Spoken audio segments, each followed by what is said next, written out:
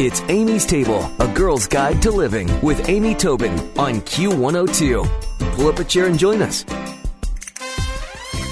Well, sometimes I have a guest on the show that will teach me something, tell me something that sticks with me a really long time. And my guest today is Dorie Greenspan. She's talking about her latest book. She's the author of 13. And Dorie, I'm so glad you could join me on Amy's Table and let me tell you what it is that changed my life. I can't wait to hear. You were talking about baking chez moi. And your book, Baking Chez Moi, and you said you can do what the French do. If it's simple, make it at home. If it's complicated, buy it. Yes. And that really changed my approach to desserts. And I just think that was an excellent, approachable statement to make. We don't have to feel guilty if we can't, do some of the more complicated recipes. Amy, it's so funny because with this new book, sometimes you don't realize things until you've done them and you're looking back at them. So I was working on this book, and it was when I was putting the final manuscript together that I looked at the recipes and thought, I've become a simpler cook. I cook more simply. So it's just so funny that you say this. I've become more practical. I think I've taken my own advice. And that's awesome. Well, this book, of course, is called Everyday Dorie, The Way I Cook. And the cover is so beautiful with this gorgeous tart with tomatoes and looks so good. But that's it. I think maybe we all are cooking a little simpler. Sometimes I look at cooking days as days I'm feeling crafty. Like I really want to create something artistic, but a lot of days I'm looking at, I want to get something delicious to the table that's, with a modicum of style, but also a lot of streamlining. And so how have you become more simple? Talk a little bit about how you've streamlined. Well, when I was first learning to cook, I just wanted to do the most complicated dishes imaginable because I wanted to learn technique. Now I'm just like you. I want something delicious, and I want to enjoy making it. I think that cooking and baking there's so much in the process that comes before we actually get to serve. And so I really enjoy, and I encourage people to take pleasure in each step along the way before we serve it. But my food has become simpler because I've been living I live in 3 places, New York, Connecticut, and Paris. Yeah, I know. I have 3 kitchens. I never know where the vanilla is. But That's so funny. I'm spending a lot of time in Connecticut, and I am far away from a supermarket. And so I've become more practical. I'm doing more fridge and pantry cooking. I'm depending on what's on my refrigerator door for extra flavor boosts.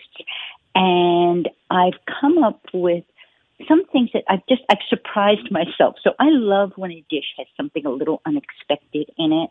And there's a beef stew. In fact, I'm going to be making it Saturday night for friends that started out as a very, a regular kind of French style stew, in that I was going to marinate the beef in red wine.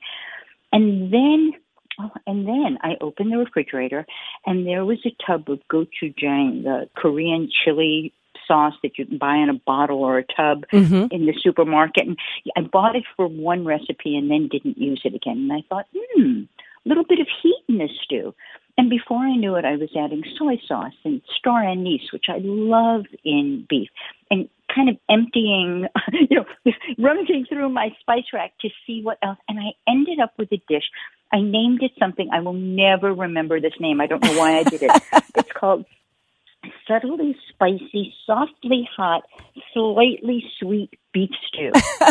But I know, I'm just going to call it beef stew. I'm going to call it delicious beef stew or surprising beef stew. But it made you stop and give it that name because you added all those lovely layers. I mean, I think that's fantastic. Right. And it took the same, I just marinated the beef the way I would usually do it and, let it slow simmer on the stovetop. And there it became something completely new. That is so fantastic. I love that, the exploration of your fridge and pantry, making that happen. And I see right before it a beef and beer stew. And that's kind of interesting, too, because with your French cooking background, I could see it maybe being more a beef and wine stew, as you mentioned. How did the beer come into play? Well, there's a tradition. It's kind of a traditional stew called carbonade, and it's made with beer. And I've rarely made it. But I was looking at, once again, what I had, and I didn't have the beer. That I had to go ask for. But the idea of using mustard and brown sugar in a stew just was so... It just, you say mustard and brown sugar and you can just imagine the kind of warmth with a little bit of spice. And so I played with this. It was a traditional stew that I just kept tinkering with until I got this, again, teensy bit sweet because of the onions and the tiny little bit of brown sugar, and then just a little sharp from the mustard and some cider vinegar. It's a great combination. I love slow cooked food. I love having a pot on the stove that just braises. It does, the heat does all the work for you. Absolutely. And the way your home smells, and it's just so wonderful. Well, can I ask you, you said, you rely on your pantry and your fridge as you're spending more time in Connecticut.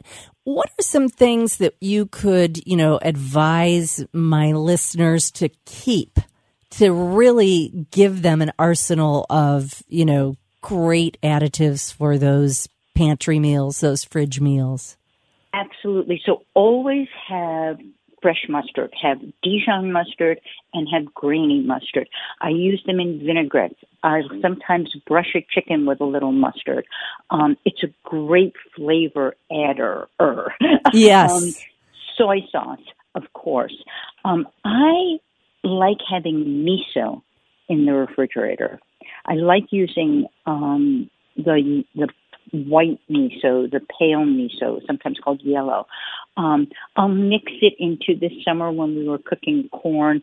I would make a little mix of miso and soy and spread it over corn on the cob, or take the corn off the kernels and saute the corn with a little miso.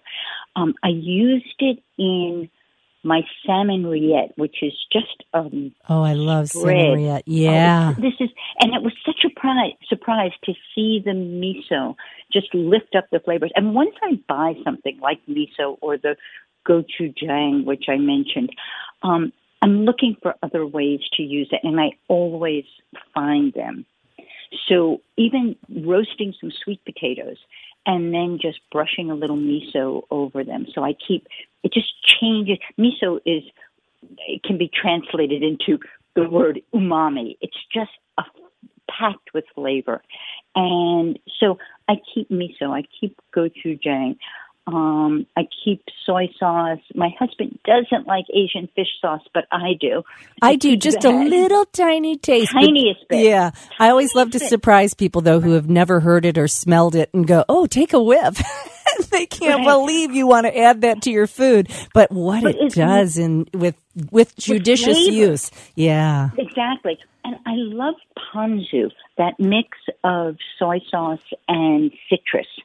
And sometimes I'll be making a salad with, strong greens like kale, or even, a coleslaw kind of salad. And I'll use that as the dressing because it has so much flavor on its own. So it's, walk down the aisle, Thai chili sauce, sambal, any of the spicy Asian chili sauces. Yeah.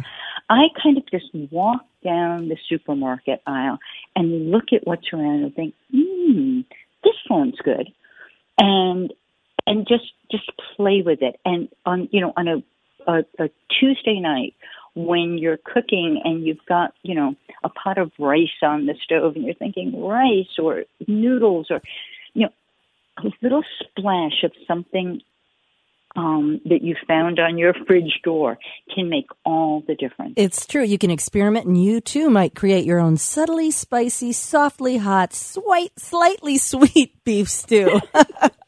Well, Dory, I have a question with sort of a follow-up question for you before we say goodbye today. And one is that all of these recipes seem as though they are familial. They feel like they are, a little related and can work well together. Again, the latest book is Everyday Dory, The Way I Cook. And you can find out much more about Dory, her other books, and her ideas on food at DoryGreenspan.com. Dory is DORIE.